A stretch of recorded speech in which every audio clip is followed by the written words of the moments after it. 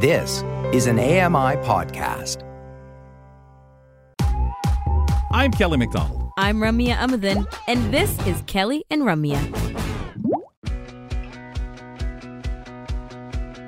Live from the Accessible Media Studios, this is Kelly and Ramya. Entertainment, lifestyle, and great conversation. It's AMI's on-air community, and everyone's invited. Fourth show of the week. Thanks for joining us. It's Kelly and Ramya Amadin, Kelly McDonald. We have 2 hours with you, 2 hours of different conversations coming your way.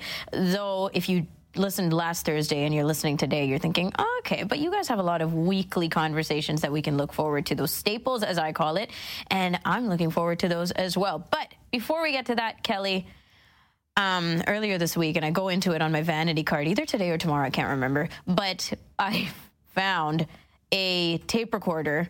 I didn't find it. Somebody else in the family absurdly found it.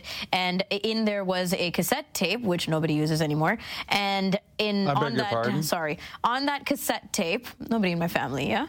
On that cassette tape are just ridiculous shenanigans of my brother and I when we were children, when we were 6 and 8 years old. Hella embarrassing, but so funny. So I got to ask you, if you have a recent discovery of something from your younger days, whether it be home video, audio, or something you wrote when you were younger, want to spill the tea for us a little? Tease us. Gosh, I don't think so. Because answer. I mess with so much older stuff anyway from my childhood, whether it's watching nonsense on YouTube. I remember that. I was looking one day at the Saturday morning cartoons from the 70s, just for fun, and what it reminded me of. And there was commercials that were coming on, and I'm like, oh my God. And I remember specific moments watching those, sitting on the floor in front of the television, whether it be in Montreal or London. But I laugh when you talk about the cassette tape, because last year, maybe a little longer now, played a cassette tape of my brothers and I running around, and my father and doing a broadcast style of me and this other kid that I hung around with when I was little, like I'm talking 4 or 5 years old. No way. And we were racing, and my dad was doing the play-by-play of us racing. That's so it was a fun. Riot. Oh man, it was so funny. And the problem is, when I can't tell the difference of my brother's voices and mine, which one of us kids is that? Yeah. Until we say the name. I think, especially because you guys, you've lost your father, so going back into those archives must be so much fun for you. Oh yeah. I think you worry. Well, I do, of forgetting what my parents sounded like. So I think I'm pretty lucky, because I can find, if I needed to, but of course all on cassette, sounds of their voices. Yeah. Because I do think, good God, do people actually forget? I don't think so. Can you? But that was always a worry of mine. Exactly. Well, it's lovely to go back, even if it is more than a tad bit embarrassing. Let's see what's coming up on today's edition of Kelly and Ramya. We've got attachment theory and the conversation and breakdown around that with Fern Lulham. She's going to tell us how attachment theory can affect our relationships when she tells us exactly what that is. On our accessible gaming segment, Markus McCraken talks to us about Last of Us 2, remastered for the PS5, and what he likes and dislikes about this particular game. Eastern Ontario content development specialist Karen Magee is our guest on today's roundtable. This is where Kelly picks a whole bunch of topics and we run through them, give you guys our opinions, and I'm sure you at home will have opinions of your own as well. Interesting entrepreneurial news coming out of Calgary. Police in Calgary have laid drug trafficking charges after a man handed out business cards with free samples of cocaine attached at a downtown casino. Calgary police officers became aware of the cards on Christmas Eve after they were handed out to patrons at a casino. Each card had a small baggie attached with a sample of suspected cocaine. Investigators began a drug investigation against the individual in January and last weekend searched his vehicle, recovering cocaine individually portioned in more than 50 baggies, a digital scale, and cash. A 30-year-old Calgary man faces a number of charges, including 2 counts of trafficking. Bill Graveland, The Canadian Press, Calgary. Wow. The actual logistics around this is so interesting because you got to now measure out the cocaine, you got to measure out how much he's actually had, how much he's actually distributed, and then the potential of what he's already distributed, so that you can actually charge him with the correct issues, right? Like that's interesting to me because it's not even like it's what they found already in his vehicle. It's interesting when you think about when somebody doing something like this, the brashness, or recklessness, if you want to even say that. Sounds like he put some work into it. Well, yeah, but to what end, and how much money is behind? Like to go out and do something like this and figure, hey, maybe a few people will take up on it. Like, you really has to have it in your mind. Yeah, go ahead, charge me. I'll wiggle off of this one because it's so ridiculously, what am I doing? Here's a little, I'm in possession of. What do I get in return, right? The irony of it is, if anyone calls me? Exactly. And the irony of it to me is that, usually when people are dealing drugs or whatever, you're trying to stay under the radar, if you will. And the process, you're not really the one to be advertising and saying, call me next time. But this guy's like, hey, I need to print out my business cards because I don't want anybody else taking over this business. And then how do you not figure out who's calling? Is it a setup? Is it the cops? Like when they do call, even if you get bail, you get out, laugh all this off, and a judge says, get out of here. Or you just get nailed with possession. Okay, but how do you know when that call, email, whatever contact comes in and says, I want to make a buy? Like, what is the whole reason? Or is it simply a distraction for something else going on? Oh, it's a front, is it? Well, do we even know if the business cards were... A red herring. Do we even know if the business cards were associated with the cocaine? Like, it may not be even related. That's right. That's right. He could be, advertising his recording, audio editing skills. For all we know, it could be anti-cocaine. Oh, God, that's brutal. All right, we're going to take a break. After the break, we're talking to Mike Feir, and he's continuing his discussions on accessible iPhone games. Today, we're diving into a more complex game called Dawncaster, and we'll see his review about that. This is Kelly and Ramya. Don't miss a minute. Kelly and Ramya will be right back.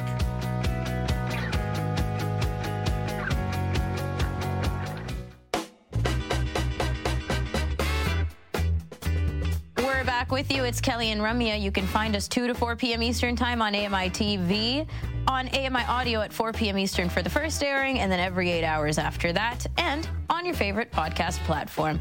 I'm Ramya Amuthan with Kelly McDonald, and it's time for us to get into audio entertainment and tech, a little accessible gaming with Mike Feir.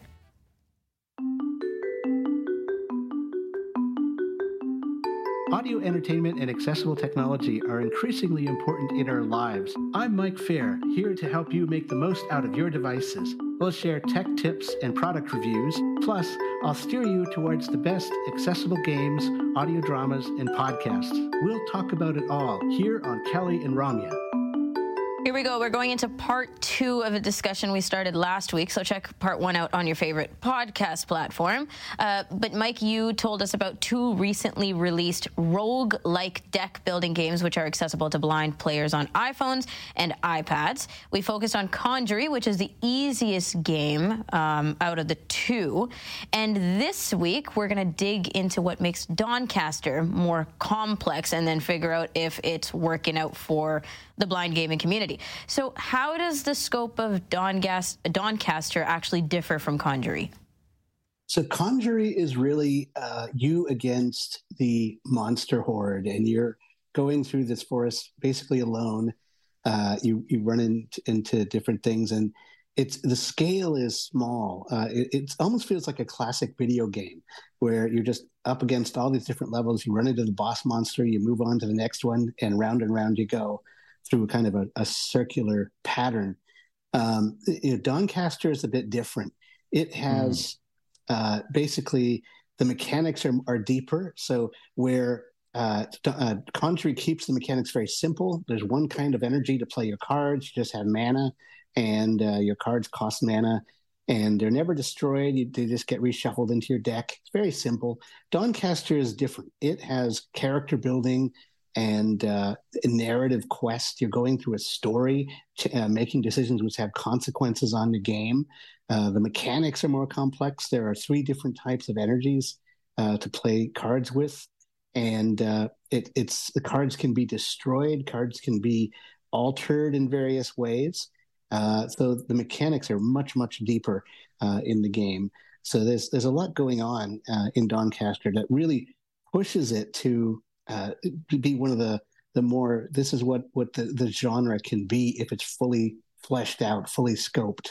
And so you've got the big epic story, you've got the big decisions, the crazy moments of card mechanics, it's a real epic quest there you're going on. Wow. Sounds like so much to it, Mike. What incredible. And what a difference. How do you actually navigate the landing on Dawncaster? Yeah, so basically you're in this fantasy land and you go through different zones, and each zone contains a number of locations, and you work your way through a zone, and then you eventually get to the end of it and fight a boss monster before you go to the next zone. So each time you finish with a certain place within a zone, you can go to 3 different locations. There are always 3, at least one choice, usually 3 choices to go to. And some of these choices will appear, they're fleeting. Some of them will disappear if you don't take them. They're treasure trap opportunities. You don't know what it'll be, but if you don't take it, it could disappear. On the other hand, campsites and other things will reappear, blacksmiths. You'll probably get a second chance at those, but you never know for sure. And so there's a bit of uncertainty, but on the other hand, you can never get lost. There's always at least one choice to go to. You're never trapped. Interesting. And what kind of dilemmas does this style of travel present to players of Dawncaster? So let's see, you've just been injured. You're investigating bandits in a forest, and you've been injured badly. You need to restore your health, and you have these 3 choices. One of them is a campsite, which you can either heal your health, some of your health. You could remove the greed card that you accidentally picked up that will injure you if you draw it at the wrong time. That's not good, to lose a chunk of health while in the middle of battle, and you never know when that card's going to come up. So it's that mechanic. Do you ditch the greed card and remove that uncertainty? Do you heal your health?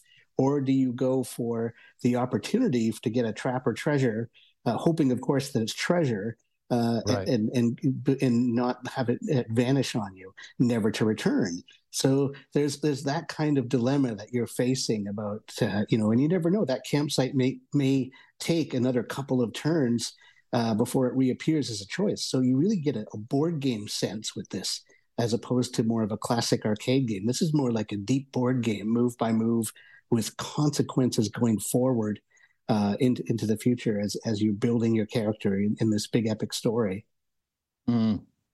It's interesting, I think of these games when people describe them to me as almost theateresque, theater, TV, where you or like a soap opera where you have time to build that character, get all the things you need. I always imagine, especially as a non-gamer, Mike, I'm not a gamer, so I hear the description, like, wow, patience, time to do that. So does playing in a different class of character have a big effect on your approach to the game? It basically changes which cards you're going to value more and how you think about using them. Each class, right, everyone can use every card as long as you have the energy for it.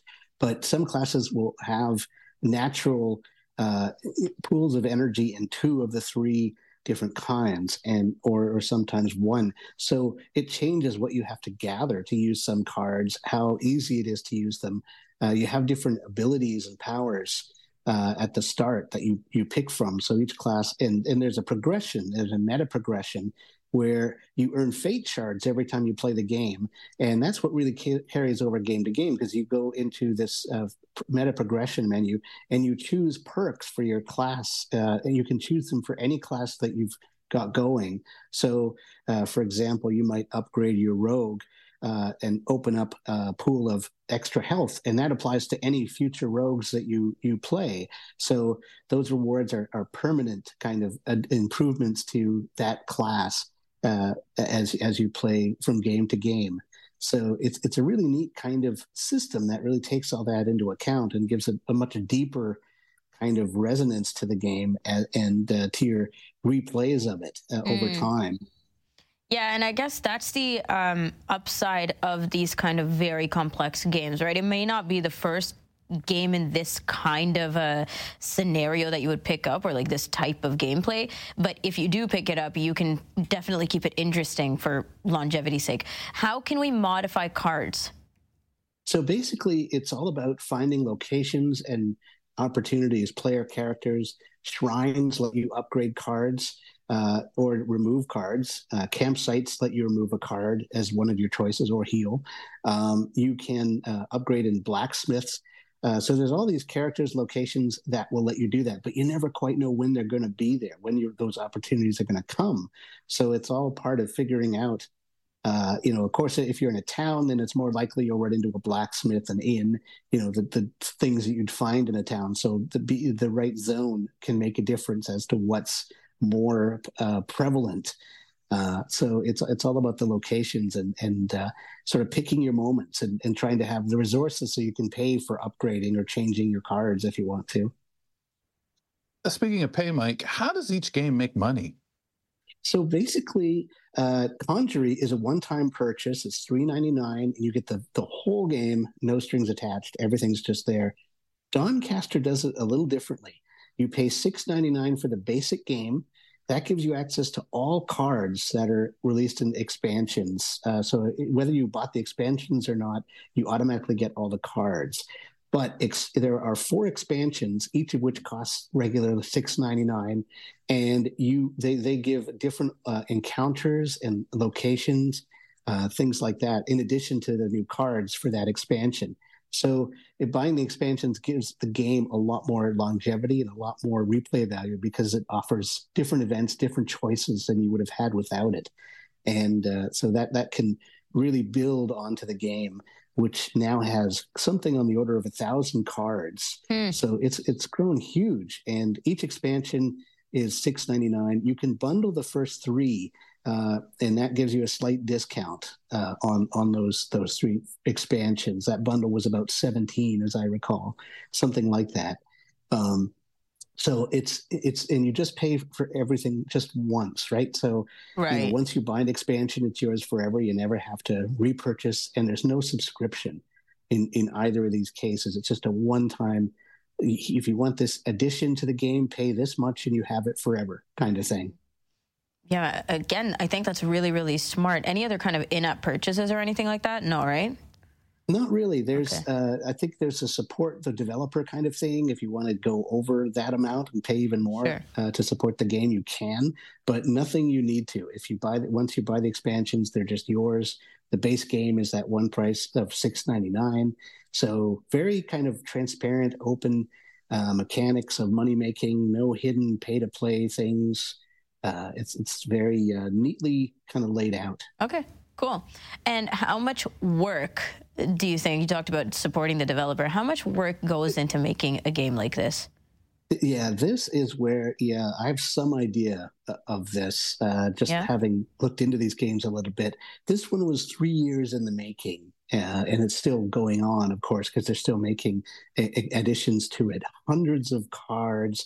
You're balancing all the numbers, making sure the cards make sense with each other, making sure nothing really fundamentally breaks, what you've built so far, all of that stuff. And then you have to, not everyone's good at number crunching, so you really have to make these cards intuitive to use. So you don't have to be a number nerd to play these games. They should be easy for an English major like me to grasp.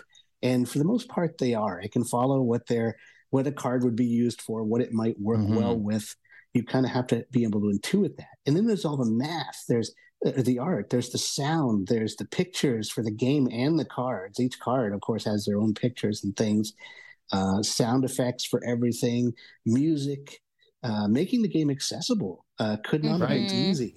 They did it quite quickly from what I've heard, and hats off to them for a really good start on that road. The game is very accessible now, and they're constant. They've done like 2 or 3 updates since last week even.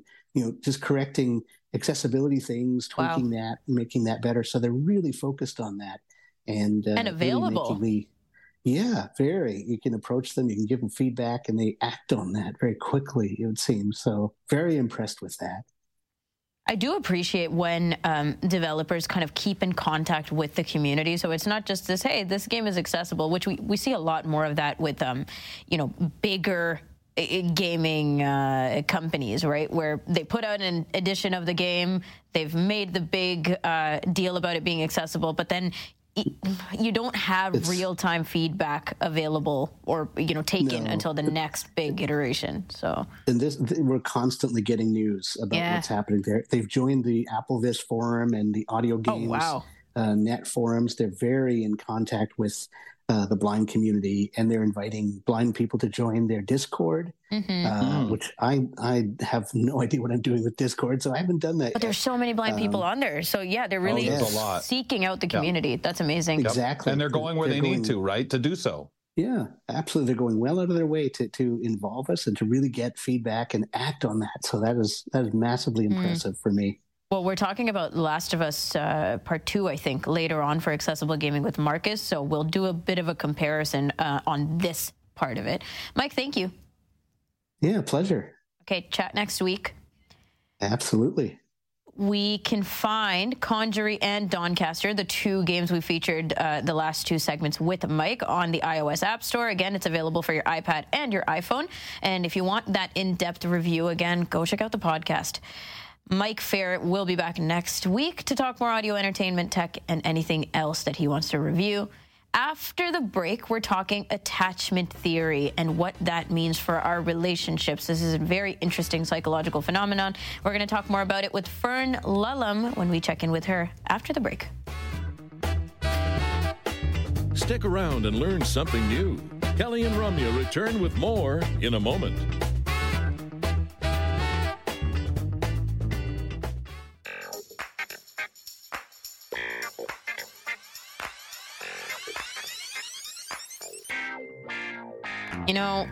A producer's job never really ends, especially when you have a daily show like this one. And we have a couple of producers. We got Grant Hardy chasing stories. We got Matt Agnew back and Jeff Ryman. But everybody else is really just associate producing as well. Like little things here and there to add color to the show. We'll see what happens. We'll see if anybody's willing to add more color to today's show, aside from the absolutely fantastic conversations we already have lined up for you for this 2-hour show, of course. It's Kelly and Ramya with Kelly McDonald and Ramya Amudan. What do you expect me to do? Move on. No, you expect people to keep entertainment, but engaged. Yeah. All right. Not just me, the listeners as well. We'll get everybody else here to do it. You just settle back there. Everybody will deliver and take care of you here. Thank you. Okay. Our next guest will definitely take the bull by the horn here. Always good topic, serious, or sometimes laughs. Let's see what we've got in store today as we welcome Fern Lulham from the UK for our bi-weekly UK check-in. What's on your mind? I'm Fern Lulham from the UK, and whether serious, silly, or somewhere in between, I've got you covered. Let's face it, the most effective therapy is a chat with your bestie. Again, fantastic topic. Not quite sure where we'll go with it, folks. Settle back and listen in. Today we're talking about attachment theory and what it might mean for our relationships, Fern. Yes, that is right, Kelly. I'm already a bit nervous about that, about the producers bringing a bit of colour. What are they going to do? I feel like I'm in for something that I'm not expecting here. Yeah, truly. Okay, let's just... If it makes you feel better, none of us know. None of us know. I think somebody's going to walk in there with a pail of water and wake Rummy up. Oh, no, let's not do that. That's what I'm suggesting. Go ahead, guys. I don't mind. I give you permission. Not me. That's fine. That's me too. They got to have a long arm to get me or you. We are, that's very true, I'm safe here. We are talking about attachment theory today, Kelly. We are going to be delving into our relationships. So if you are having maybe a fight with your friends or harsh words with your other half, let's sort that out and try and make everyone happy again. I like harsh words with your other half as a podcast title. That's a good one. Nice. Okay, Fern. So let's start simple. What is attachment theory? Well, attachment theory. So first and foremost, I always like to stress that a theory is just an idea. So quite often when we hear these things, and especially because they're, psychological concepts that have been around for ages, it's very easy to think like this is the be all and end all. A theory is just an idea put forth by somebody. So if you think this is all complete rubbish, I should really preface every time I come on the show by saying, if you think this is rubbish, just don't listen to me. It's fine. That's a disclaimer, right? Yeah, absolutely. Maybe we should put that on my intro. Basically, a theory was put forward by John Bowlby in the late 1950s that was called attachment theory. And it's all about how your earliest caregivers, so that could be your parents or that could just be somebody that was looking after you when you were very young, kind of forms how you look at relationships, gives you kind of a blueprint for what to expect in relationships. And from that, you either gain a secure attachment style or an insecure attachment style. And then later on, another psychologist called Mary Ainsworth came onto the scene, and she did some research in this department as well. And she defined out of this secure attachment and insecure attachment 4 different styles, 4 very, specific styles that were different in terms of their attachment. And that is what we're going to be talking about today. Wow. Yeah. And then TikTok has taught me that it even gets deeper and more subcategorized from there, Fern. So it's like in a minute, all in a minute. Track. It's all the stuff that happens in a minute on TikTok, right? Mm-hmm. Well, now they got 10-minute videos, don't you know? Okay. So tell us. I did not. Yeah. Ooh. Trust me. I got to speed that up. Anyway, tell us about 6 times speed. Different attachment styles, Fern. You said 4? Yes, there are 4. Now, the first one is secure attachment. The second one is anxious or ambivalent attachment. The third one is avoidant attachment. And the fourth one, kind of like an offshoot of the avoidant attachment, if you will, but it's called fearful attachment. So those are your 4, and I will, break those down for you further if you wish. Okay, yeah, please, Fern, give us a brief overview of what each style might influence in somebody's actions. Okay, well, secure attachment is the one that I'm always fascinated by, because I'm not sure. This is why I kind of preface this with this is just a theory, because is anyone really completely secure? And the answer, because I checked all of this, I did a bit of my research. The answer is no, nobody is completely secure in all situations at all times. Nobody is perfect, right? We're all just human. But if you are predominantly secure, you have a more secure attachment style than any of the others, it just means you're able to regulate your own emotions a bit better. You're able to have, not necessarily not fights in relationships, but when fights and stress come up, you're able to handle it better, so you're able to kind of go, oh, okay, I'm going to stay calm, I'm going to take a step back, and I'm going to sort of think about how we can handle this and communicate in a healthy way. Now let's get on to insecure attachments, because I think that's the one that we're most usually more used to, more familiar with. Mm-hmm. So I'm going to start with anxious attachment, because I am very familiar with this one. Hint, hint.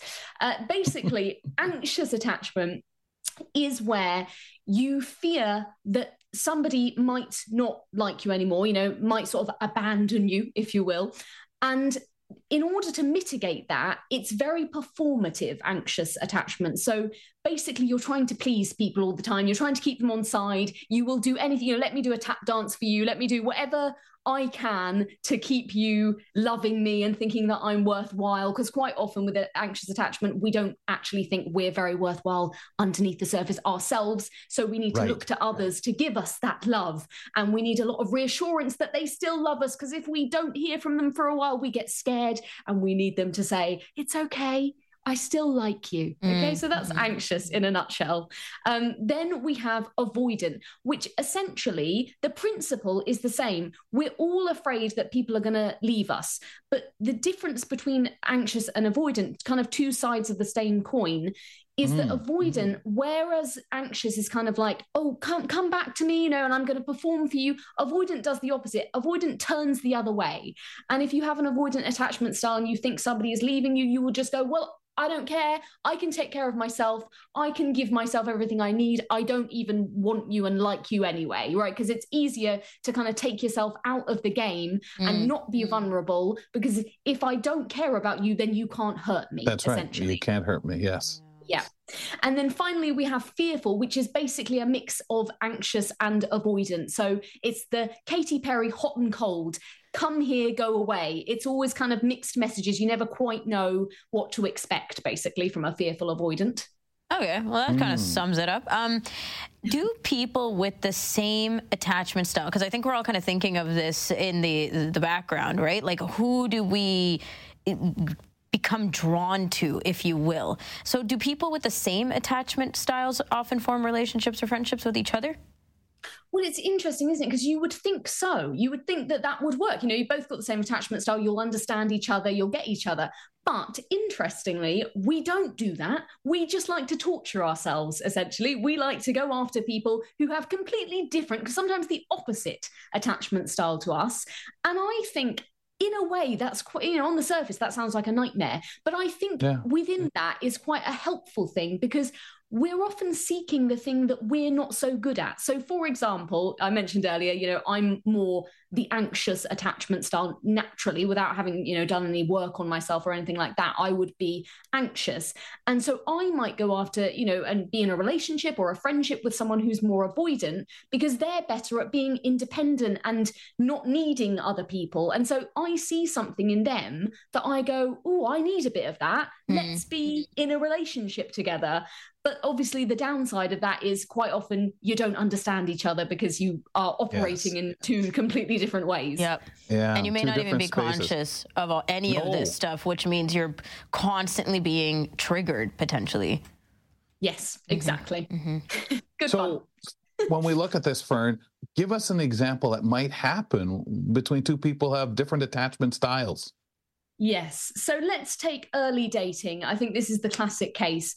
Let's say you are in a text exchange with somebody that you've just started dating, and all of a sudden they stop replying, right? How are you going to react to that? So a secure person, a secure attachment, somebody, they would kind of say, okay, they've stopped replying. I'm going to take a step back and I'm just going to leave it for a while and just see what happens.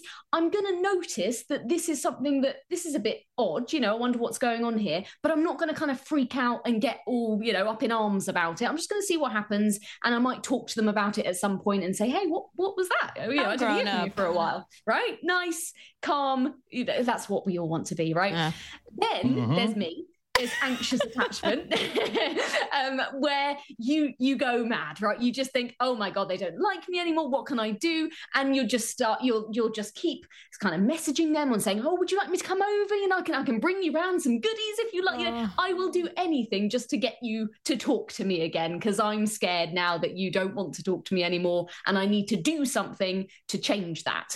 Avoidant attachment. If you have that, you might just go, okay, well, I don't care. And you might just kind of put your phone away and not look at it for the rest of the day and just go, I don't need you anyway. I'm fine as I am, right? That's an avoidant. And with a fearful avoidant person, like I say, especially we're talking about text messages, this is very mixed messages. You might kind of, at one point you might think, oh, I need to do stuff, you know, I need to try and get them back. And at another moment you might just think, well, I don't care. And that can kind of change very quickly, because you've got kind of both of those styles all mixed into one. It's complicated. Yes. Oh, for sure. What can you do to lessen the, I guess, disagreements between you and somebody you know who has a different attachment style than you? If you can kind of pinpoint some of these scenarios, especially the tactile ones, like with the text messaging. Yes, exactly. So what we need to think about here is that it's kind of like you're in a figure eight. So the more you do the thing that you do in your attachment style, the more the other person will kind of delve into theirs. So to give you an example, to kind of explain what I mean, if I'm anxious and I am in that situation with an avoidant person, the more I go, hey, come back to me, the more they're going to go, no, like, stop smothering me, leave me alone. This is, you know, because the anxious style is more afraid of being kind of their independence taken away from them, right? They're all about kind of like, I need my personal space. I don't want to be kind of forced into something that I'm not okay with, or I don't want to do right now. And that's exactly what you're doing when you're kind of like saying, no, now I need you to talk to me now. I don't want to wait. So the more you kind of dive into your style and do the things that you're used to doing, the more the other person will kind of delve more into theirs. And so you're just getting further and further apart. So the most important thing is to really notice your style and think, what can I do to break this cycle? How am I reacting right now that might just be kind of triggering the other person to behave in exactly the way that I don't want them to behave? And what can I do to kind of mitigate that? And of course, as I always say, the best way is communication. Talk to them about it, have that secure, healthy conversation with them. Tell them what things mean to you, because sometimes people don't realize that when they're acting in a certain way, we assign all of these meanings to that in our head, and that other person might not assign the same meanings at all. Right. So by explaining that and saying, when you don't talk to me, I get scared that maybe you don't like me anymore, they can just go, no, God, that's not what it means for me at all. Like, I don't want you to think that way. And by voicing it, then we can just have that conversation, have it out, and it's all sorted. Yeah. Fern, we're real tight on time, but I think this is pretty important if we touch on this one. Can having a disability influence your attachment style? Yes, I think it can. As I always say, not necessarily, but I do think that when you have a disability, you have a certain self-perception sometimes based on, societal misconceptions and barriers and all the things, the challenges that we face, where you may not think so highly of yourself. And then in turn, that can affect all of your relationships. So it definitely can have an impact on how you feel. If you feel someone is likely to want you or is likely to abandon you. And then, of course, you can react to that by either trying to cling on to them or by just saying, I don't need you anyway. Wow. A lot, Fern, today. Thank you very much. A lot to think about, especially when we take that honest look in the mirror at ourselves, and hopefully be able to say, hey, yeah, and maybe support ourselves a bit better. Thank you. Absolutely. And make sure you have a good relationship between the two of you, okay? No arguing. All right, no arguing. I'm observing a lot based on this convo. It's all theories after all. Fern Lulham joins us every other Thursday, opposite What in the World here on the program. Every Thursday, to cap off the first hour, we have The Buzz, and Beth Deer is going to be here with a story about a service dog that led a blind senior home after he was stranded by a taxi. Sounds very familiar, like every other day. We'll be right back. It's Kelly and Ramya. Keep it here for more of Kelly and Ramya on AMI TV.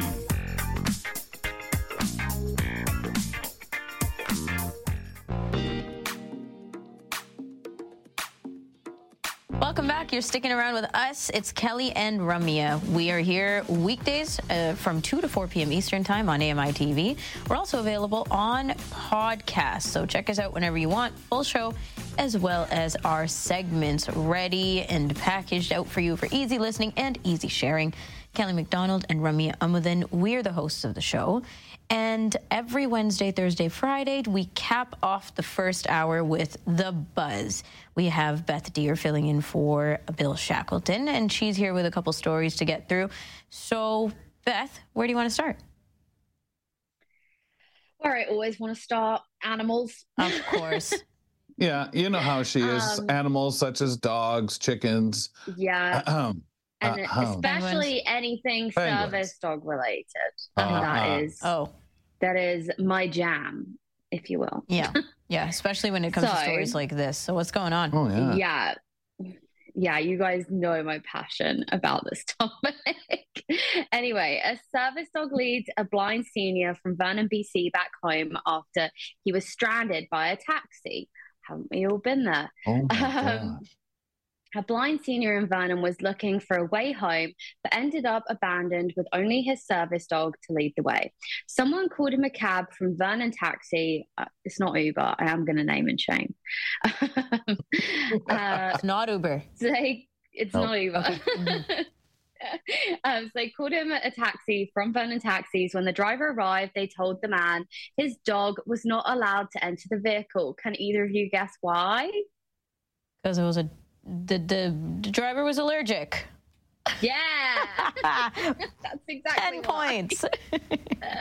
Yeah, so obviously the driver, classic excuse, I'm allergic, your dog can't come in my car. Yeah, we've again been there before. So after being denied entry from this Vernon Taxi driver, They then sent another one, and the situation just got worse and worse. So he said the driver couldn't find my house. He drove around back and forth. Finally, he drove down one street and dropped me off at a house, and it was the wrong house. Oh my god! So then he turned around and went to go back to the taxi, and the taxi driver peeled away. And like, he must have seen this poor man. Like, God, aggravates me so much. But anyway, I will give Vernon Taxi a little bit of credit here, because normally you get absolutely nothing from these taxi companies, and they're just like, oh, like, oops, like, oh, bad. But like, this taxi company said, we are aware of the unfortunate and regretful situation that took place between Rolly and his service dog. We are using the incident as an opportunity to learn from our mistakes and retrain both our drivers and dispatchers so that situations like this do not happen in the future. Our deepest apologies go out to Rolly and his service dog, Dodger. So I will give them a little bit of nice note. Credit, but it is a nice note. But the dog led him home, which is the amazing part. Like, kind of like the Pied Piper,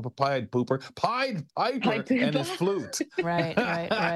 Yes. So thankfully, Dodger was told, like, find the way home, and you know, he did. He found the way home, and this man did arrive back safely at his house. You know, our service dogs are amazing. Majority of them just know exactly what you need. And especially after you've had a partnership for a long time, like, there are certain things that, like, you can kind of tell your dogs to do that they definitely weren't initially trained for. And thank goodness that Dodger was Miss Deer, let's be honest here. This dog wanted to get home to eat, and it was cold, and the dog saying, "No, this is nonsense. You can't get a ride. I'll get us home, man. Let's go on." It's not like a silver lining. Let's be real. If there was no food in it for Popo, he'd be like, no. Well, we'll sit out here. Actually, I'll take a nap here. I'll just take a nap here on this bench, bush, whatever it is. It's reward oriented. We will take it. Absolutely. As long as you get home. But yeah, so what a great story. Let's move on. I like to the ownership of the cab company, because we know it's such a slog, this whole business, because this stuff shouldn't even be happening. And at least, you know, we always hear, like you said, Beth, they just go mute. We're not going to say anything. We're not going to respond to this. Oh, we don't know what you're talking about. At least try something to try to make something better. To try, like, I can't even believe a driver peeling out like that. Like, it is like, it'd be awful karma if he jumped the curb and got wound up and damaged his vehicle and had to explain, well, why were you speeding through that neighborhood? I was running from the blind girl and her dog.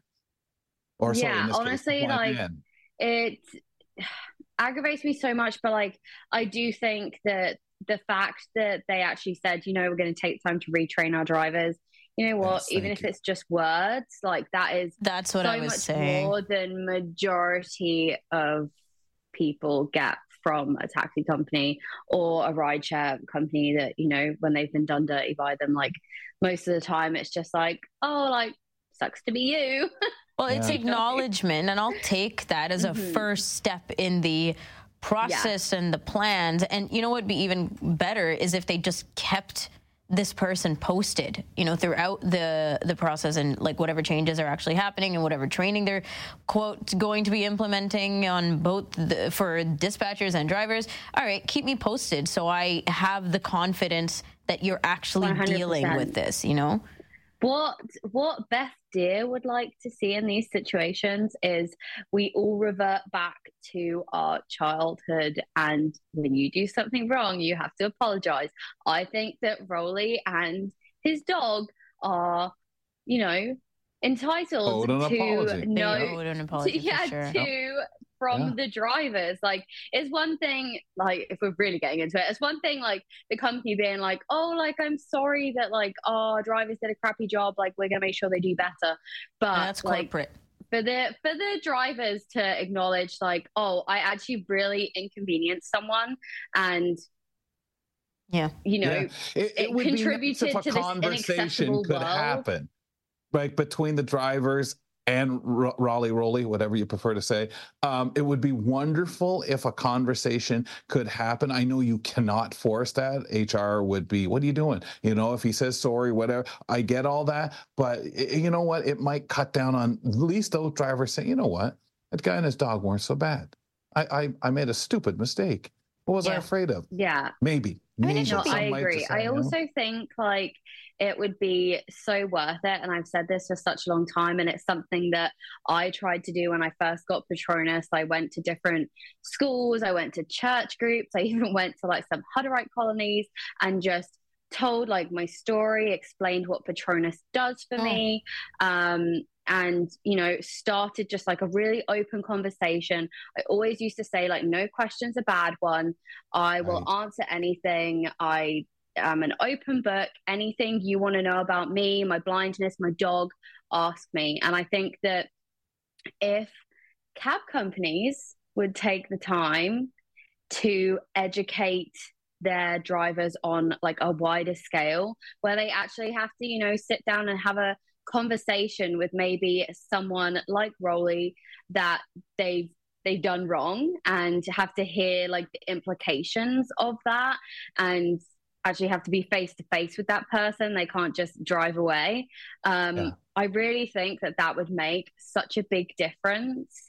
Do you know what I mean? I just feel like, obviously, I just feel like people need to hear that, and it needs to be blatantly put down at the beginning. If you're a driver, if you're a dispatcher, that you will be dealing with service animals, you better be okay with it. This is how we treat them, and that is part of. It's not a guideline; it is the rules and regs, which it already is. But we just hear way too many of these kind of stories. Beth, where else do you want to go? So. This is a really cool story, actually. I was refreshing my memory last night, going through reading my notes, and it actually got me a little bit choked up.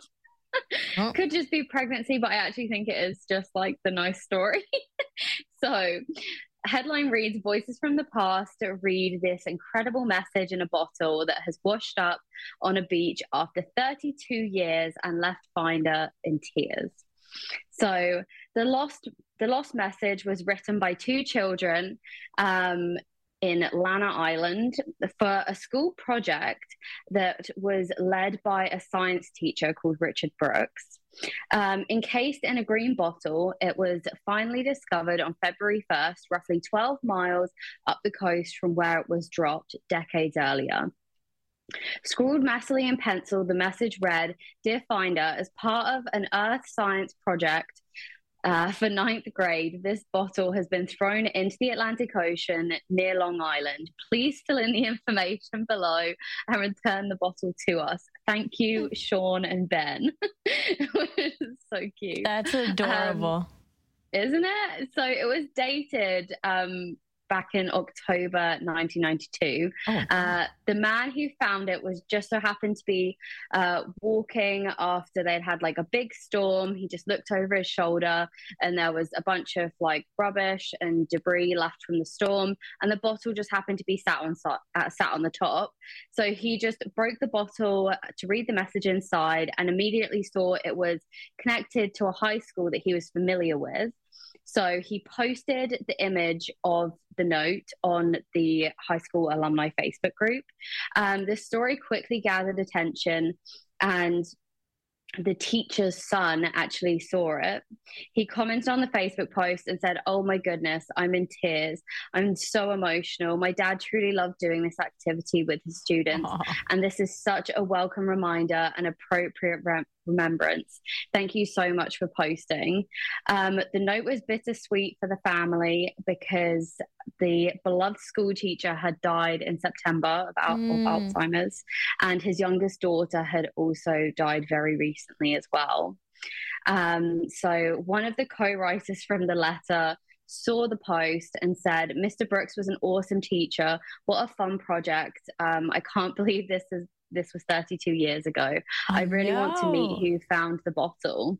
So wild. So the finder of the letter has connected with the teacher's family and plans to return it himself and get to meet them. And they're all going to connect, I guess. How serendipitous of this whole thing. Like, that's unreal to me. And especially, like, off the top, we were talking about remembrance in this way as well, Beth, you know, just having mementos or other kind of things. Yeah, and especially for the family to get this note during this time, that's unreal. Yeah. You can't plan these things. That's for sure. All right, Beth, thank you. No, thank you, guys. We'll chat with you tomorrow. Sounds good. Beth Deer joining us on The Buzz. She'll be back tomorrow, same time, to cap off the first hour. In hour 2 of Kelly and Ramya, we have our weekly roundtable. Content development specialist Karen Magee is joining us to flip through some topics that Kelly's brought to us. Also, accessible gaming with Markus McCraken, and he's talking about The Last of Us 2. It was remastered recently for the PS5, so we want to get the review on that. But up next, Mary Mammoliti stopping by to talk about some Valentine's meals ideas for a cozy night in. Looking forward to it. We'll be right back. Keep it here for more of Kelly and Ramya on AMI TV.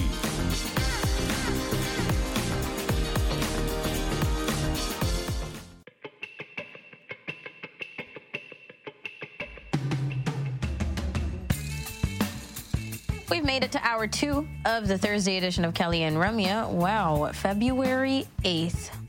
Second week of February, still in the first full week. So if you're celebrating recognizing White Cane Week, I'm sure there's a lot going on in your area or virtually just around the country for you to take part in.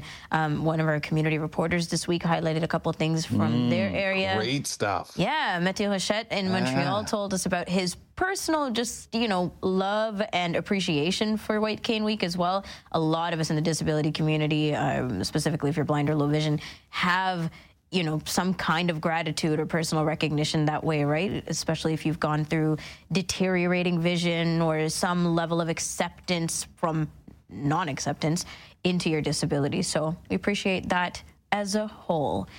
Kelly McDonald, Ramya Amudan, thanks for tuning in. Settle on back with your cantaloupe, whatever fruit or food you've got, and we'll bring the topics at you as they steamroll over you, folks. Here they come. Let's get into cooking with Mary Mammoliti. We do this on Thursdays from kitchenconfession.com. If you're like me, the kitchen is your favorite room in the house. I'm Mary Mammoliti, here with a handful of goodies from my kitchen, including food trends, cooking tips, and of course, some delicious recipes. Mayor, today you're here. Rum was just talking about this being White Cane Week, kind of apropos as we look at next week, and we're almost through this week. Today you're here to share some Valentine's Day food ideas, meals for a cozy night in. Welcome back. I am. It's so good to be back, and we're talking all things Heart Day today. Oh, all right. That's beautiful, eh? Oh, okay, man. Teach us how to make chocolate. Probably not. That's Maybe the one not. that makes a heart-shaped chocolate, just the heart-shaped one. Mayor, how can you surprise your partner with heart-shaped foods without it being too, how can we say this nicely? Glitchy. You know, like, yeah. Well, it's all about finding fun and unique ways to plate your affection, right? I mean, I know I wanted to start off with dinner ideas, but I'm going to start off with breakfast here because I absolutely love breakfast. So let's start off with make the cutest breakfast with the Dash Mini Waffle Baker. I mean, this is so cute. It makes individual 4-inch heart-size waffles.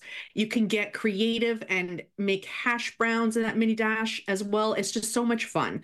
And if you're not keen on making your own batter, just honestly pick up a pre-mix from the grocery store of your favorite Belgian waffle mix.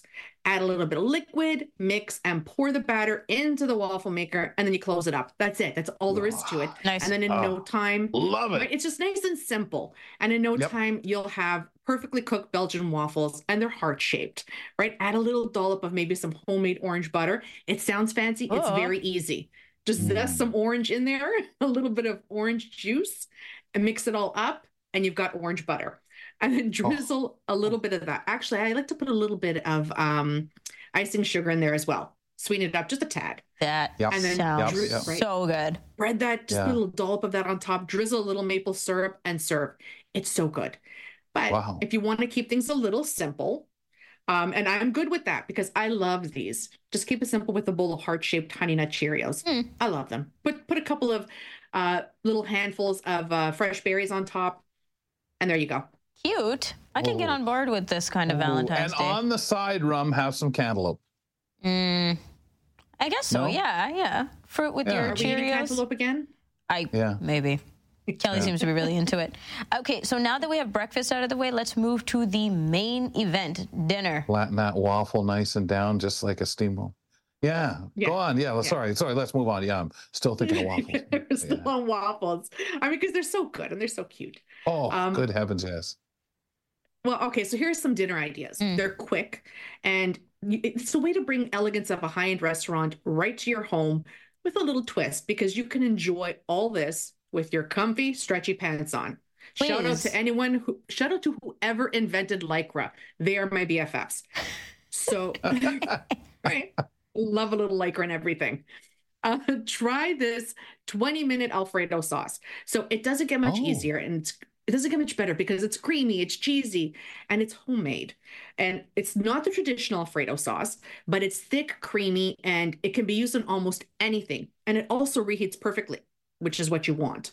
So start with a roux, which is butter and flour, in a pan, heat that through gradually, and just keep on stirring or whisking. Add some milk, and I don't want you to add any milk that you want, but no less than a 2%. And then, because if you do, you're going to have to add a little more heavy cream. Right. Add your heavy cream to it, keep on stirring, bring that to a little boil, and then immediately remove it from the heat. Because as it sits, it'll thicken and cool. Right. It'll thicken as it cools. I'm going to get that right. Yes, as it cools. Yep. We know what you meant, Mayor. We got it. In our heads, we turned it around. Thank goodness someone does, because I have no idea what I'm talking about right now. What else? And then just finish it off. Add a little grated Parmesan, freshly grated Parmesan, salt, pepper, and then serve it with your favorite pasta. Or even if pasta's not your thing, get a little oven-baked chicken breast. Yeah. Or a little on top. That's always nice. And I do always recommend using freshly grated cheese, because there are no additives to it. So it means that it melts better, and it results in a much smoother consistency of your sauce. I would like this so much more because of the cheese. Like I mean, I'm fine, I guess, with Alfredo a lot of people sauce. Yeah, I was going to say. I really like the cheesier feel of it that we're talking about than, like you said, the taste that you generally get. Yeah, and exactly. And that's why it's a fan favorite, because of that cheesy goodness that's in it. And then what about keeping it casual, right? You don't want that fancy dinner. You want to keep it casual. Have a family pizza night. Make this pizza. It's called Bianco pizza, pizza bianco, which is white pizza translated. And it is the perfect cheese to dough ratio. I don't know about you, but that is my pet peeve. When there are too many toppings, not enough dough, vice versa, it's got to be the perfect ratio for me. So just get the pizza dough pre-made from your grocery store. This is ready in under 30 minutes. Wow. You can get it from the grocery store, your local pizza place. Sometimes they will sell you their pizza dough. A lot of times, actually, you'd be surprised. Just ask. And then let that rest on your counter for at least about 30 minutes. And it's just to remove that chill and let it sit a little bit. That's from the refrigerator when you purchase it at the store. Bring it to room temperature, roll that dough out, and set it aside. In a small mixing bowl, I want you to kind of mix up maybe 3 tablespoons of olive oil, 3 cloves of minced garlic. Brush this all over the top of that rolled out pizza dough. But you want to leave an inch border from the edge. Okay, you don't want to go right to the edge. And then sprinkle 2 cups of shredded mozzarella cheese over top. Sprinkle about 1.5 teaspoons of Italian seasoning, a pinch of salt. Bake that 450 degrees Fahrenheit oven for about 12 to 13 minutes. That's it. That's all it takes. Wow. So this is really good for the person that forgets. Oh, what day is it? The 14th. Oh, that's a perfect one. Exactly. So, Mayor, while that person who's forgotten things, and if you've taken the time to at least do the dinner, so you have a little of your hands touching this special meal on the special day, why not buy dessert? What heart-shaped treats are available? Absolutely. So for a limited time, Krispy Kreme has a 6-pack of heart-shaped donuts. You know I'm getting those. They're featuring just what does double Frank fisting get? with those. Well, I don't know what he's going to have, but I'll have all 6. Yeah. He'll have the box to take out to the trash. It's like, what happened here? I don't know. Nothing happened. Yeah. Notice this one's It was broken. like a magic I didn't have trick. that It one. just disappeared. Yeah. Yeah, exactly. Right, so they've got 6 heart-shaped donuts. They're all filled donuts, and it starts with You Color My World, which has a cake batter cream filling, then the I Love You a Chocolat with a chocolate cream filling. Then you have your berry sweet with a white cream filling, strawberry icing, and sprinkles, because you have to have the sprinkles. And then Without You I'd Crumble, which is the cookie dough cream filling, chocolate ice cream, chocolate chip cookie crumbles on top, right? I could just face plant right into that box, eat my way out. And then if you're not sure where the nearest Krispy Kreme is in your area, because we all have to have these, check their website, because they do list the locations there. You're missing one. If donuts... You need the one, Mayor, that's yeah, you did. You missed the one that's the huggable one, the rubber ducky huggable one. That's the special one that they'd have some really cool, soft, bouncy caramel type ingredients in, right? That'd be, that's what that would be. And you'd call it rubber ducky. Right, Rum? Rubber ducky. I don't know. It doesn't sound very... No, you wouldn't call it that? No. Not appetizing to you? No, definitely not for Love Day. It's a good thing I'm not going for appetizing. Yeah, exactly. Okay, Mary. There's another one. This is the one I want. She wants you to continue, Mary. Moving on from the rubber ducky. Please. We are doing Dairy Queen, because if you got, I love ice cream. I don't know about you, but I absolutely love it. And Dairy Queen's got their Red Velvet Blizzard Cupid Cake. So this heart-shaped dessert, it combines like DQ's Red Velvet Blizzard with a vanilla soft serve, red velvet cake. Wait a minute, there's more. Cream cheese icing, and then it's layered with even more cake and icing. I'm not big on red velvet, but that is good. Oh man, DQ never goes wrong though. It sounds good. Everything is and it's enough to serve 2 to 4, or if you're hungry with a fork, just one. But they also have a regular red velvet. Say that 3 times. Cupcake Blizzard available for Valentine's Day, and they're served in a standard cup. Cute. I mean, like I said, everything DQ, just pile it up. For those who may be more into cocktails or want to add this to their menu, is there a drink that caught your eye? Absolutely.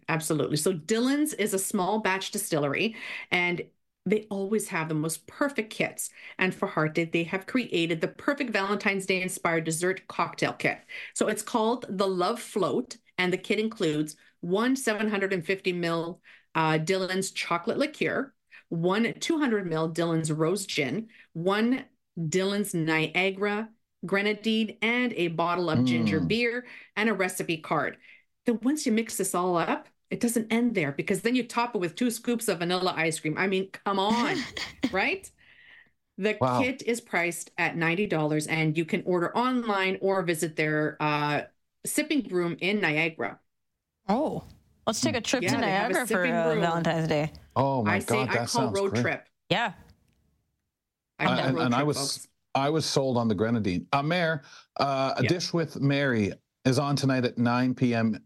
ET Eastern on AMI TV. What's the scoop? What's going on tonight? It is. Well, thank you for asking, because this week's episode, I make my way over to Charlottetown, Prince Edward Island. We go to the historic Gone House, and we visit Chef Brandon. He shares his culinary journey and what inspires him to create the seasonal menus over at Gone House. Oh, it's a lot of fun. Awesome. Oh my God, it sounds really great. You'll have a ball. We'll have a ball watching you have a ball and all the great things we pick up. Mayor, of course, enjoy our segments once a week with you. We'll talk to you next Thursday. See you next Thursday. Check out Mary's discussions on kitchenconfession.com. We talk to her every Thursday at the top of our second hour. Hard pass on the rubber ducky, but I'll take everything else that was mentioned on the menu today. Why would you be like, what a thought, though? Huggable, rubber ducky, appetizing? You're not going to eat it. It's a hug. Well, okay, it is a food, so only in the bath. Gotta have some. Only in the bath. Caramel? No. Anyway. You're not a caramel? After the break, Accessible Gaming with Markus McCraken. We're featuring Last of Us 2. It's been remastered for the PS5. Let's find out what he thinks about it on Kelly and Ramya. Don't go away. There's more great conversation with Kelly and Ramya right around the corner.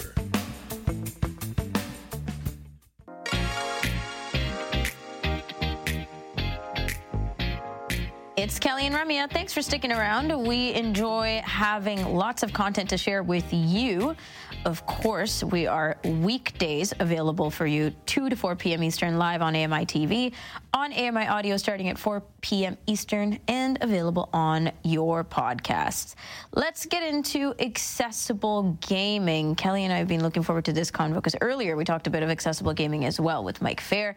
But Markus McCraken joins us on the second Thursday of every month without fail to talk accessible gaming with us. And Markus, you're reviewing something that's been out for a while, but has been remastered for the PlayStation 5, and that's Last of Us 2. Want to get into what you like, what you dislike, obviously the accessibility around it. I think it's fair to say Kelly and I have no experience playing Last of Us. Kelly?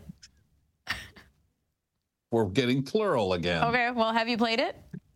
No, of course not. All right. But Carrying on. So describe to us first, for some context, what the game is about.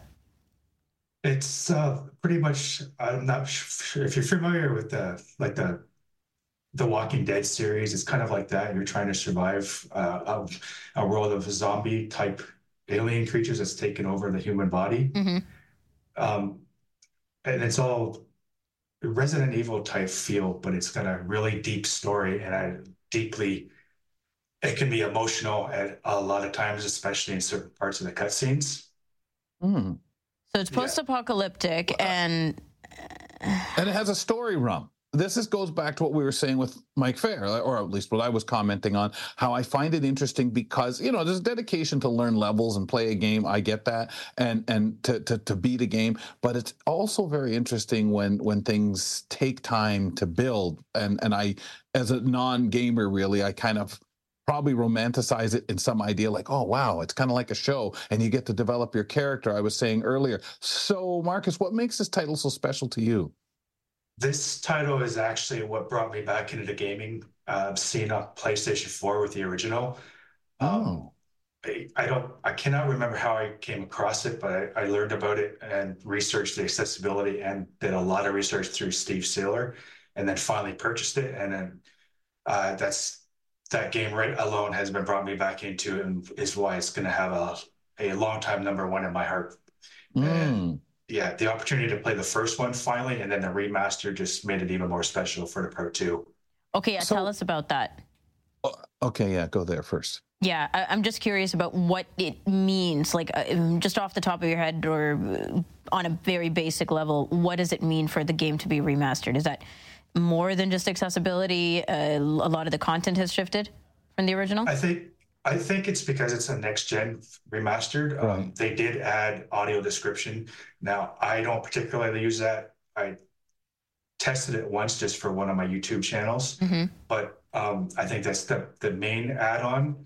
Other than that, it was pretty much, for me, what I use, it was the same as when I played it the first time around. It just made a lot more sense, especially if you can see the vision aspects of it on the PS5 version. It's very in-depth and very real. What is your technique? You mentioned Steve Saylor. We know Steve, very, very known in the accessible gaming world out there. To get encouraged by someone, to get kind of that leg up on a game and get the interest that you formulated for the original with this, time, how long did it take? And how does a game like that, in someone who's so passionate about gaming, pass that on to someone like yourself who's passionate and trying to learn something new?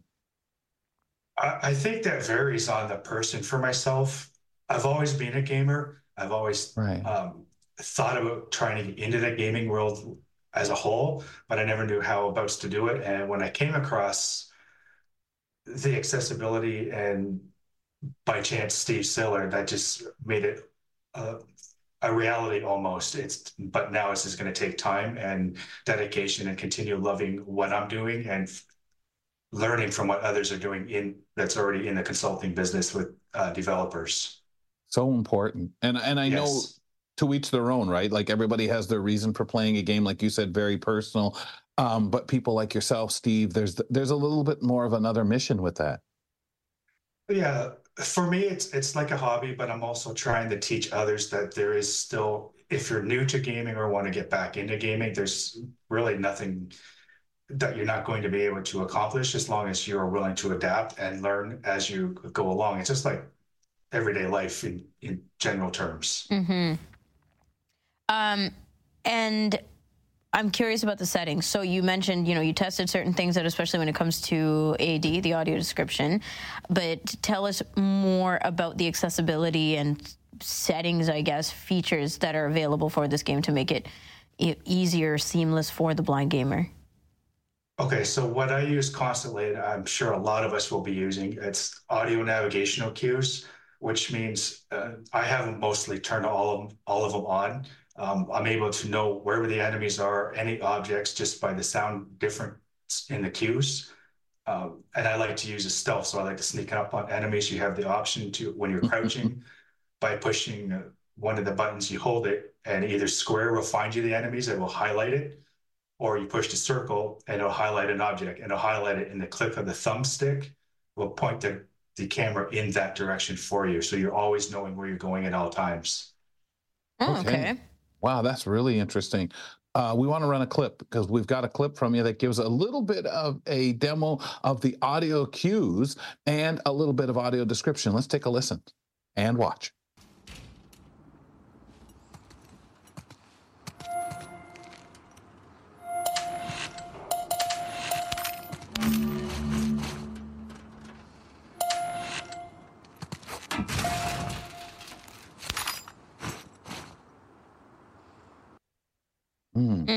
Yeah. It's kind of there. It's a nice little soft feel to it, Rum. Well, it's not verbal, right? It's just sound cues, as we said. Mm-hmm. And I think that could be really helpful for a lot of people. I'm looking at it, too, and I'm wondering, Marcus, as a low vision person, do you find the contrast of this game to be difficult to navigate? Personally, for myself, no. I do sit probably 6 feet away from my TV, and it is a big screen. I haven't played around with any of the contrast settings. You do have the ability to change the color schemes and everything if it will work better for you. I personally do not, though. I just tendency to keep things the way they are for the graphics. Right. What about speed, though? I mean, again, like Rum's bringing up the contrast or things that someone might do with this particular game. What do you do to adjust for yourself, or a lot of us with low vision, our tracking, our eyes, and what they do? Is this a game that would you say is a friendlier game than some of the others might be, or is that kind of a dumb question to ask? Because again, we go back to individuality. Yeah, it all depends. But to be honest with you, I do play on it's considered story modes. In lamer terms, it's easy. It focuses more on the story with little to, I don't want to say no combat, but it focuses more on the story. So it's a little bit slower. I did find an option to slow down game speed if you turn it on. I have not played around with that yet. I don't really know if I'm going to, just because I'm used to playing games. So it might bore me a little bit, but that option is there in this title. Mm-hmm.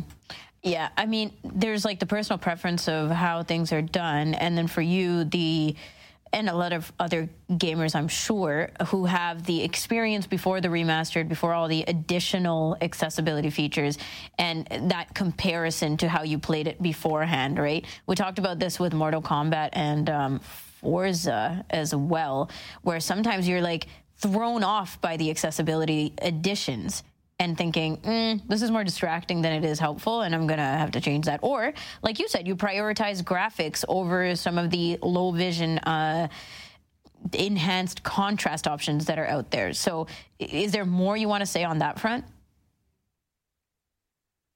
Not really, because when I typically turn a game on now, I'm not really looking for the accessibility anymore. If it's there, I will automatically go to that menu just to see. But if I can play the game and adapt to it,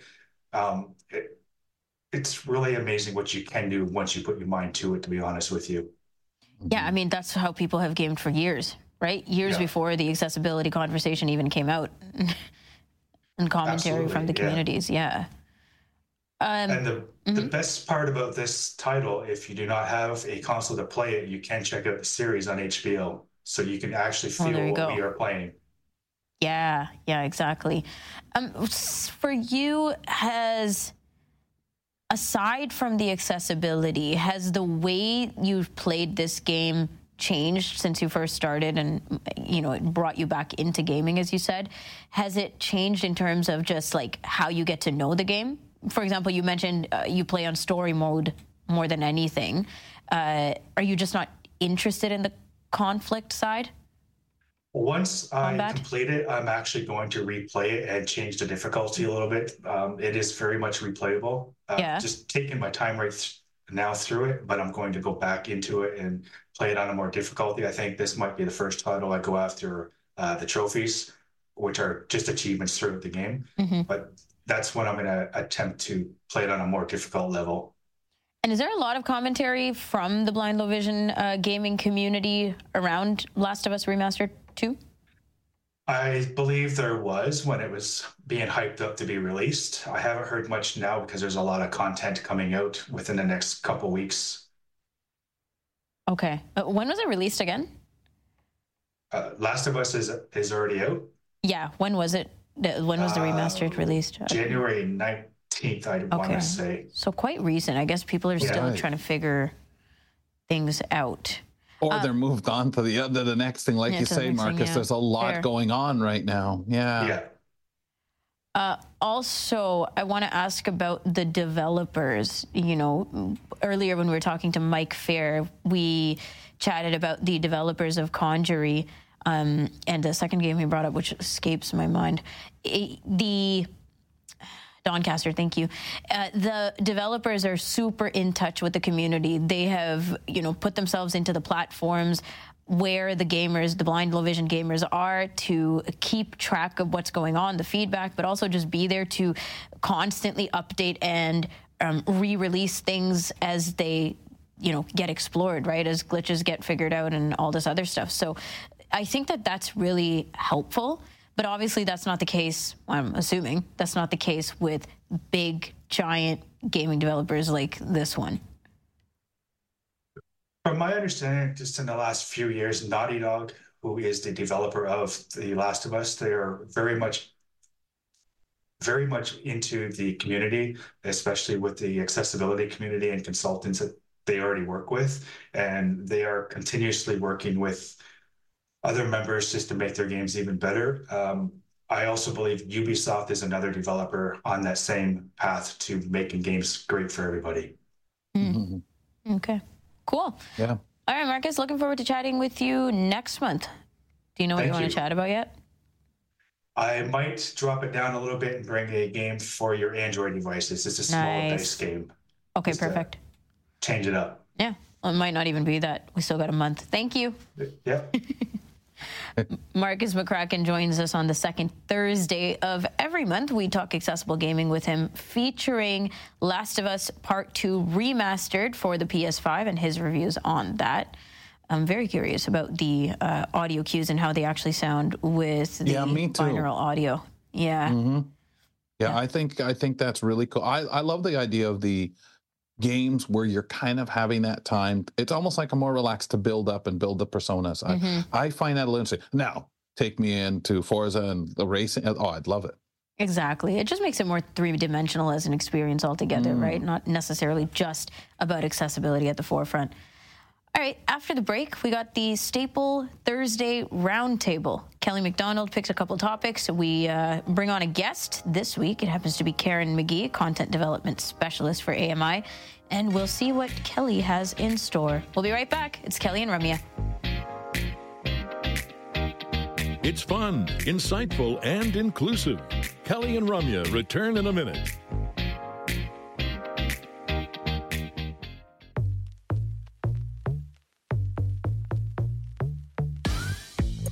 We're back with you. It's Kelly and Ramya with Kelly McDonald, Ramya Amuddin on AMI TV, AMI Audio, and podcasts. Thanks for joining the Thursday show. Because it's a Thursday show, you know what's up, Kels. Yeah, it's time, folks. Let's bring it on. A lot of conversation ahead. Make way for it. It's the Thursday Roundtable. Isn't it convenient that we have a round table? Well, it's actually oval. Just saying. Yeah, the blind guy feels it now, goes, well, I don't know. Well, yeah, I guess it is oval. Kind of oval. Get a little bit of direction today due to the spinning news wheel. We pick out subjects and chat between Ramya, myself, and of course our guest of the day, where we welcome in Karen Magee, content development specialist in Eastern Ontario, I guess is what we're saying nowadays, Karen. Morrisburg. Eastern Canada. That's what I think we should say. Ontario East. I live in Morrisburg, the thriving metropolis of Morrisburg.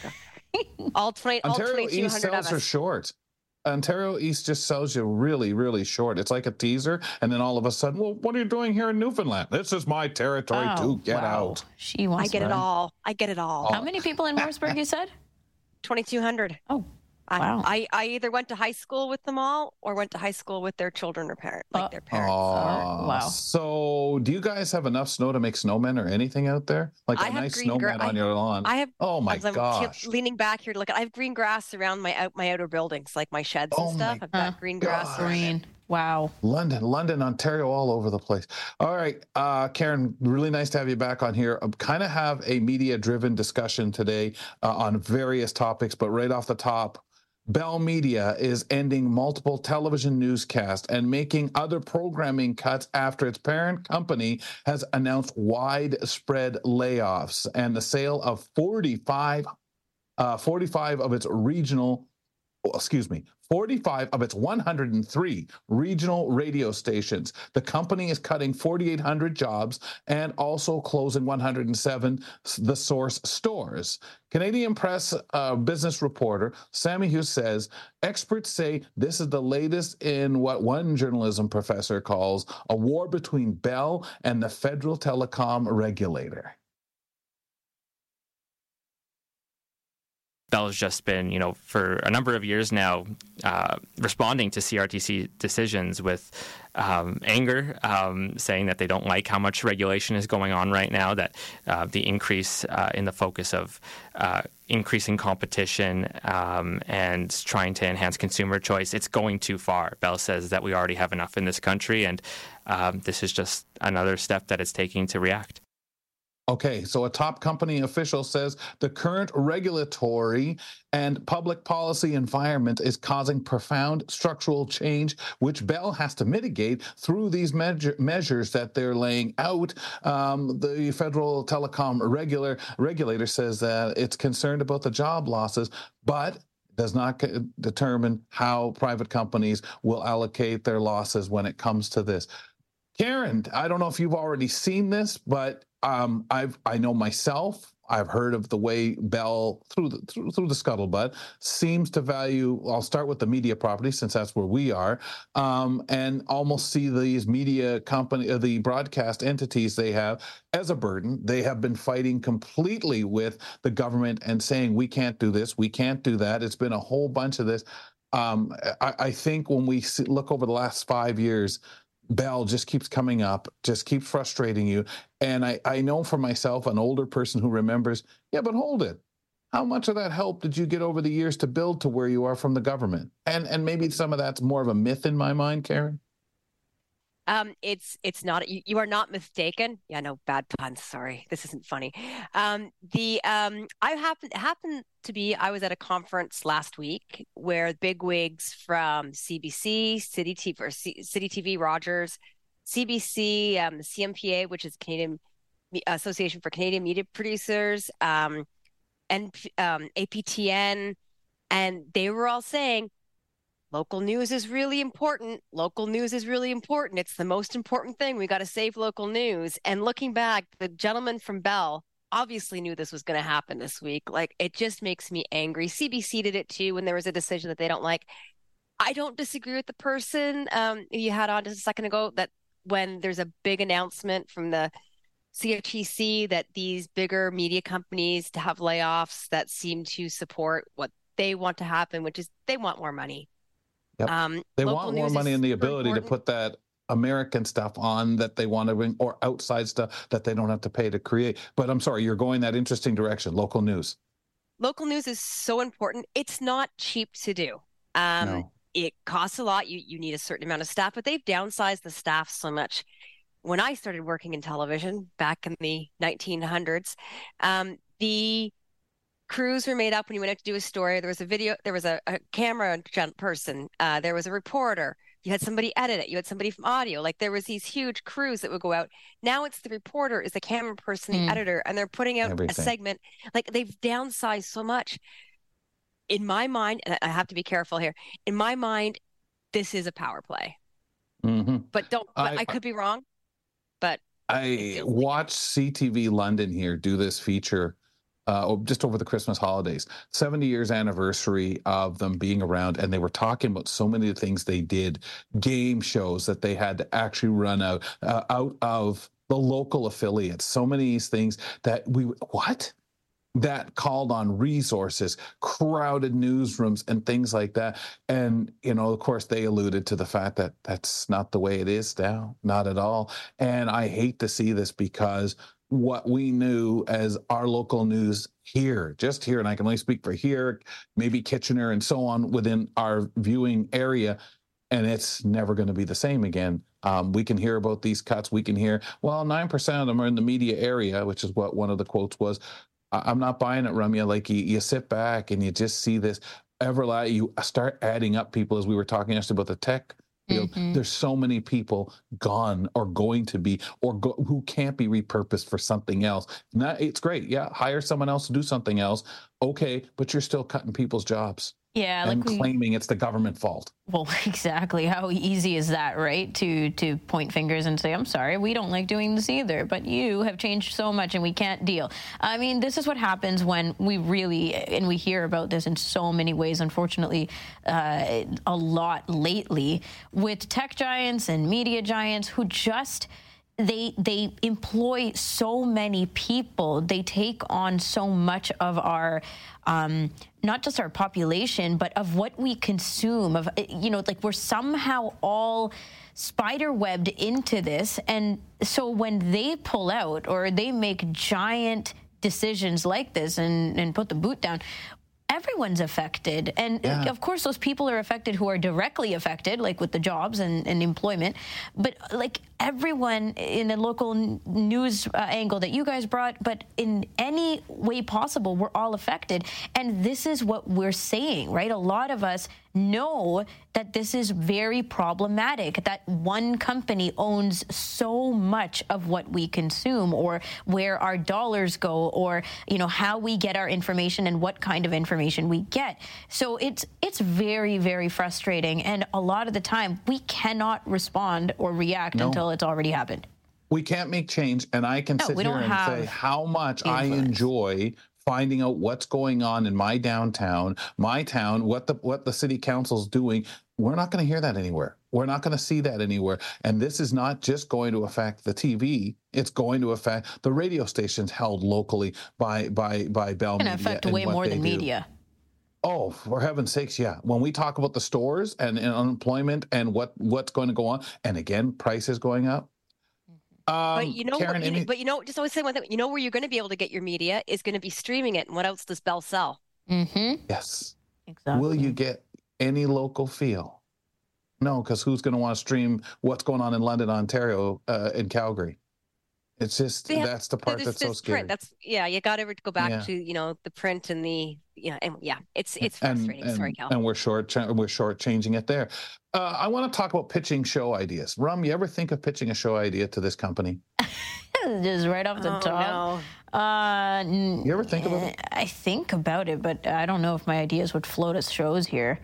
But really, Karen, I think you've pitched a bunch. No, Karen deals with pitches. Yeah, I deal with all the pitches. So let's am I pitching to lunch, you? Ramya. Let's do lunch, Ramya. Okay, yeah, you would let's go. Yeah, I like how Ramya ran right to you to pass the ball right off. I mean, if I'm pitching to Karen, then I'm comfortable. Yeah, let's do it.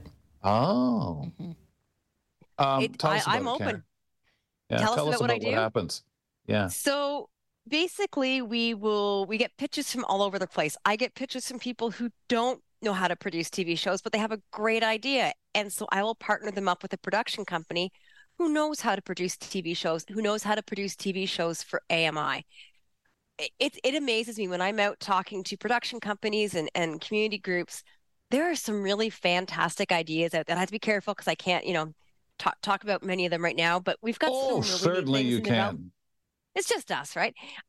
We've got some really exciting things in development that make me really excited. And the ideas that come from the community, I'm amazed. It makes me excited, as you can tell, as I talk about it. I was, again, at a conference last week. People were requesting meetings with AMI. So production companies were saying, we want to meet with you because we have an idea for you. They've researched AMI. They know what we do. They know who our audience is. And they're coming to us with these great ideas. And it's so exciting because 5 years ago, I was the one knocking on doors on production companies saying, hey, let me know if you've got anything for us. They're coming to us now. We had to turn away some meetings because we didn't have enough time to meet with everybody who wanted to meet with us. It's wonderful. That's a great place to be in. Methodology for someone out there maybe not involved with a production company, which, I mean, what you just said is absolutely tremendous. It's like, oh, cool, because we know things have switched. And as you say, you guys have been pounding those steps. But even the individual out there, Ramya or whoever it might be, I know when I've pitched shows back in the day, quite a while ago, I had encouragement, pushed to do so, pitch the shows. Our formula, our format of doing it, people may be a little surprised too, because would you feel that we are more, as a company, especially to those of us in the disability world, in that sphere, accessible to them to pitch these ideas? I guess. Sorry, go ahead. Yeah. Talk to me. No, go ahead. Who? Actually, I was. I'm going to let Karen field that, Rum. I got one for you. Go.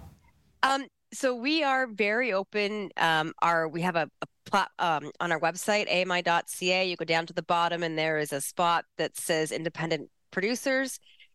Put in your idea if you're not a producer. It has to be a paragraph. Give me an idea. And then one of us, I look after Ontario East. We have Jim Crisco, who looks after Alberta, Saskatchewan, and Manitoba. And we have Sylvie Fiquette, who looks after British Columbia. And one of us will be in touch with you and talk to you about your idea. There are no bad ideas. It's just maybe ideas we can't afford to do. Because, these things all cost money. But it's a great discussion. Some of our best ideas have come from people who don't have a TV production background. Right. Yeah, they just have really That's good what ideas. I would think. And we will teach you. Yeah. Somebody that just has an idea.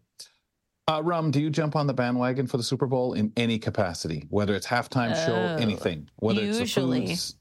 Usually the halftime show, but even then, I don't watch anything live, Kels. It's got to be the day after. It's the highlights. And honestly, But how do you enjoy the food during highlights? I don't. Never mind that. I don't even put it on. Just have your Super Bowl thing. Like if I'm there has been times when occasionally I've been at my family's when Super Bowl's happening, and my brother takes part. So if he's also home, because they're usually out doing Super Bowl things with their friends. And anyways, if they're home and I'm home, then the Super Bowl will be on and I'll watch. But I've never sat there and tried to watch. Did I tell you of me trying to understand football? Anyways, go on.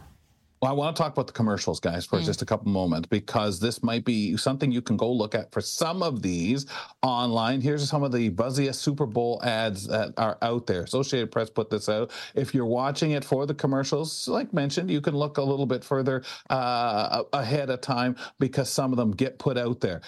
Uber Eats has, when someone tells Jennifer Aniston that they didn't know you could order a wide variety of products on Uber Eats, Aniston tells them, in order to remember something, you've got to forget something else.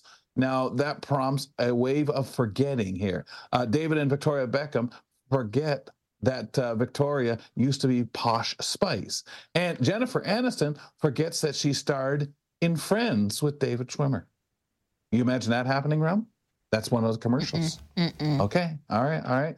PepsiCo has their year-old lemon lime soda. Their Super Bowl ad features rapper Ice Spice dealing with a breakup by spending time with the starry lemon and lime spokes characters. The message? It's time to see other sodas. Karen, do you get caught up in these things? Is this your thing?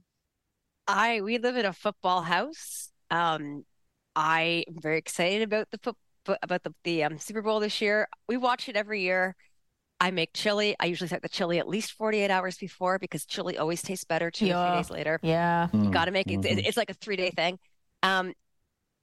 It's wonderful. Now at my age, am I usually in bed before the game ends? Yes. I will admit that after the halftime you get highlights as well. Thank you. Cricket highlights as well. I'll watch it from bed, but I was like, we don't have big parties here anymore like we used to. But I did see a question online the other day about what were your favorite Super Bowl halftime shows, and I'm like, Prince, the Rolling Stones, Bruce Springsteen. And then realized those were all like 20 some years ago. Oh, you aren't talking about the Prince hologram from Justin Timberlake? No. Talking about the actual Prince. The Michael Jackson one was great, and Slash came up out of the stage, and it was awesome. Those were great shows where I'd be up dancing around, and I admit maybe sometimes I don't know all the songs that are on now at the halftime show. I maybe aged out of it a little bit. Did you take Mondays off, Karen, because of your crazy Super Bowl parties? I used to. Day. Back in the day. Yeah. Now, I work to. From home. It's easier. It's easier to be hungover. Budweiser, speaking of hungover, in their old nostalgia ads that they're running, a snowstorm threatens to derail a delivery to a small town bar, but a team of Clydesdales and Labrador Retrievers team up to help Budweiser make the delivery. Now, here's the heartstring one that we will leave everybody with. This is Google's. As he... Google's heartstring pulling ad follows a blind man as he uses guided frame, Google's AI-powered accessibility feature for the Pixel camera that uses a combination of audio cues, high contrast animations, and tactile vibrations to take pictures and places take pictures of people and places in his life.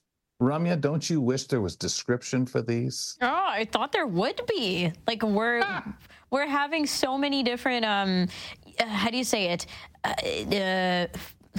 Different apps doing different things that all need to come together now, because now we got the taste of the description, the taste of the picture taking, the taste of the audio cues, and now can we just please put it all into one system? Thanks. Especially for a $7 million 30-second spot. Sheesh. Should be easy to afford that. Karen, thanks for being with us on the roundtable. It's always my pleasure, Kelly and Ramya. We'll talk to you soon. Thank you. Karen Magee, Ontario and part East content development specialist. I think that's the best way to word it. Yeah, that's pretty good. Taking a break, coming back to wrap the show with you. Ever thought about how you might want to be living in Europe over the U.S.? Well, you might think further about that as well. That's a part of our closing moment. Also, I'll let you know what's going on with Now with Dave Brown, their Friday morning edition. We'll be right back. We'll be back with more of Kelly and Ramya after this short break.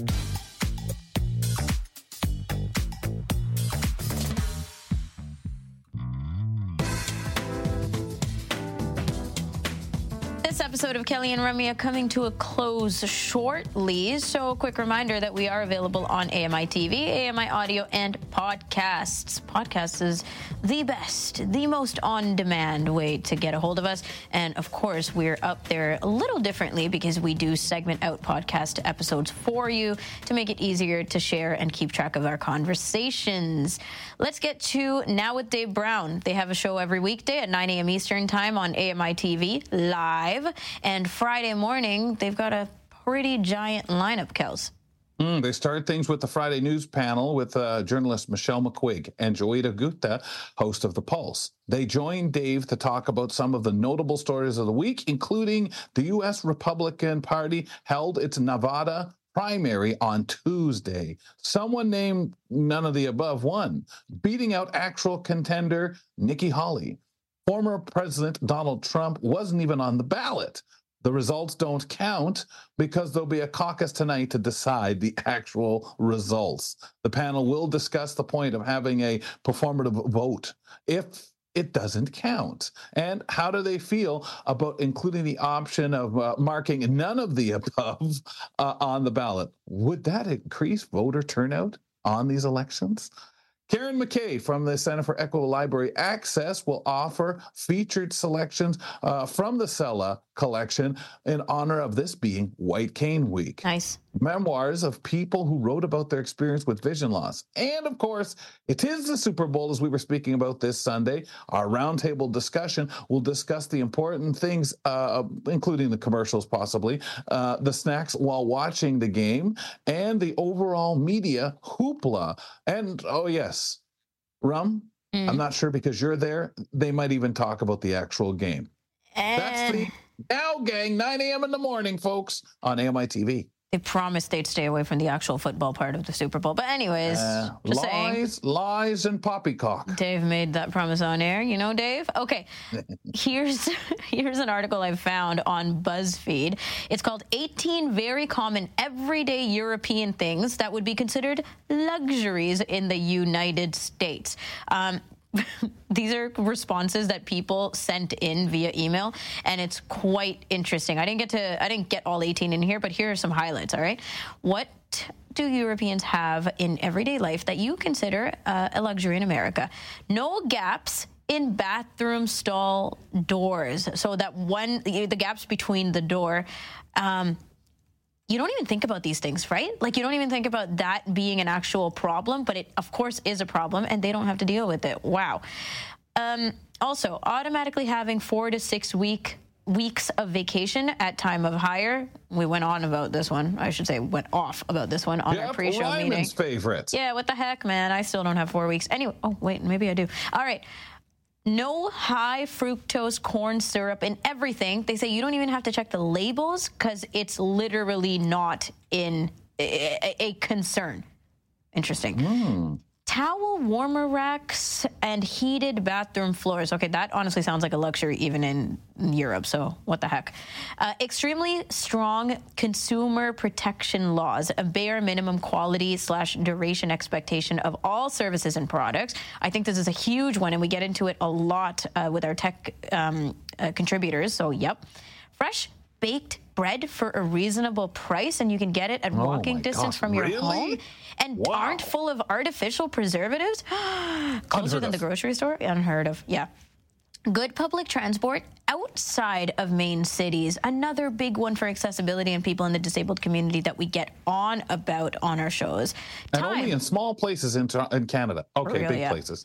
Time to eat, time to, without being shoved out, coffee at a cafe, time to spend with new children, time in every single way that we feel is unattainable. Affordable, high-speed internet. That's the last one I'll highlight. Wow.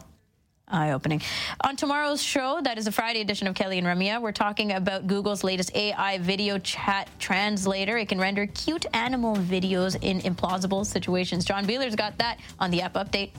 Gardener Susan Kearney features the hardy hellebore, which blooms in late winter or early spring. Love it. We'll be back tomorrow, 2 p.m. Eastern on AMI TV.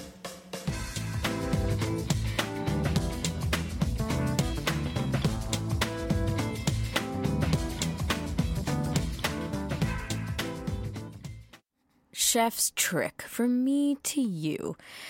I love to, and so does my youngest brother, love to make giant pots of stew, sauce, curry, whatever you will. You know, the gravy of it all. And sometimes we'll use chicken, sometimes we'll use other proteins, all good. But you end up having so much sauce left over and not enough of the protein to go around. So, you make this pot and you think, oh, I'm going to have this for 9 meals. There's just so much. But then by meal 4, meal 5, you've run out of the shrimp. And I think, what do I do now? So I love grilling any kind of meat on the side and then tossing it in with the gravy later. I know, it's kind of lazy. It's not the same. We should plan our ratios better. But at the end of the day, you got the really, really good sauce, and you don't just want to eat sauce with rice or something. Proper protein. Add it in. Use your leftover sauce. I love it. Hi, I'm Ramya Amathan. Join me weekly for AMI Audiobook Review, the podcast that explores new titles, introduces us to famous narrators, and updates what's hot at the Center for Equitable Library Access. Download episodes of AMI Audiobook Review from your favorite podcast provider.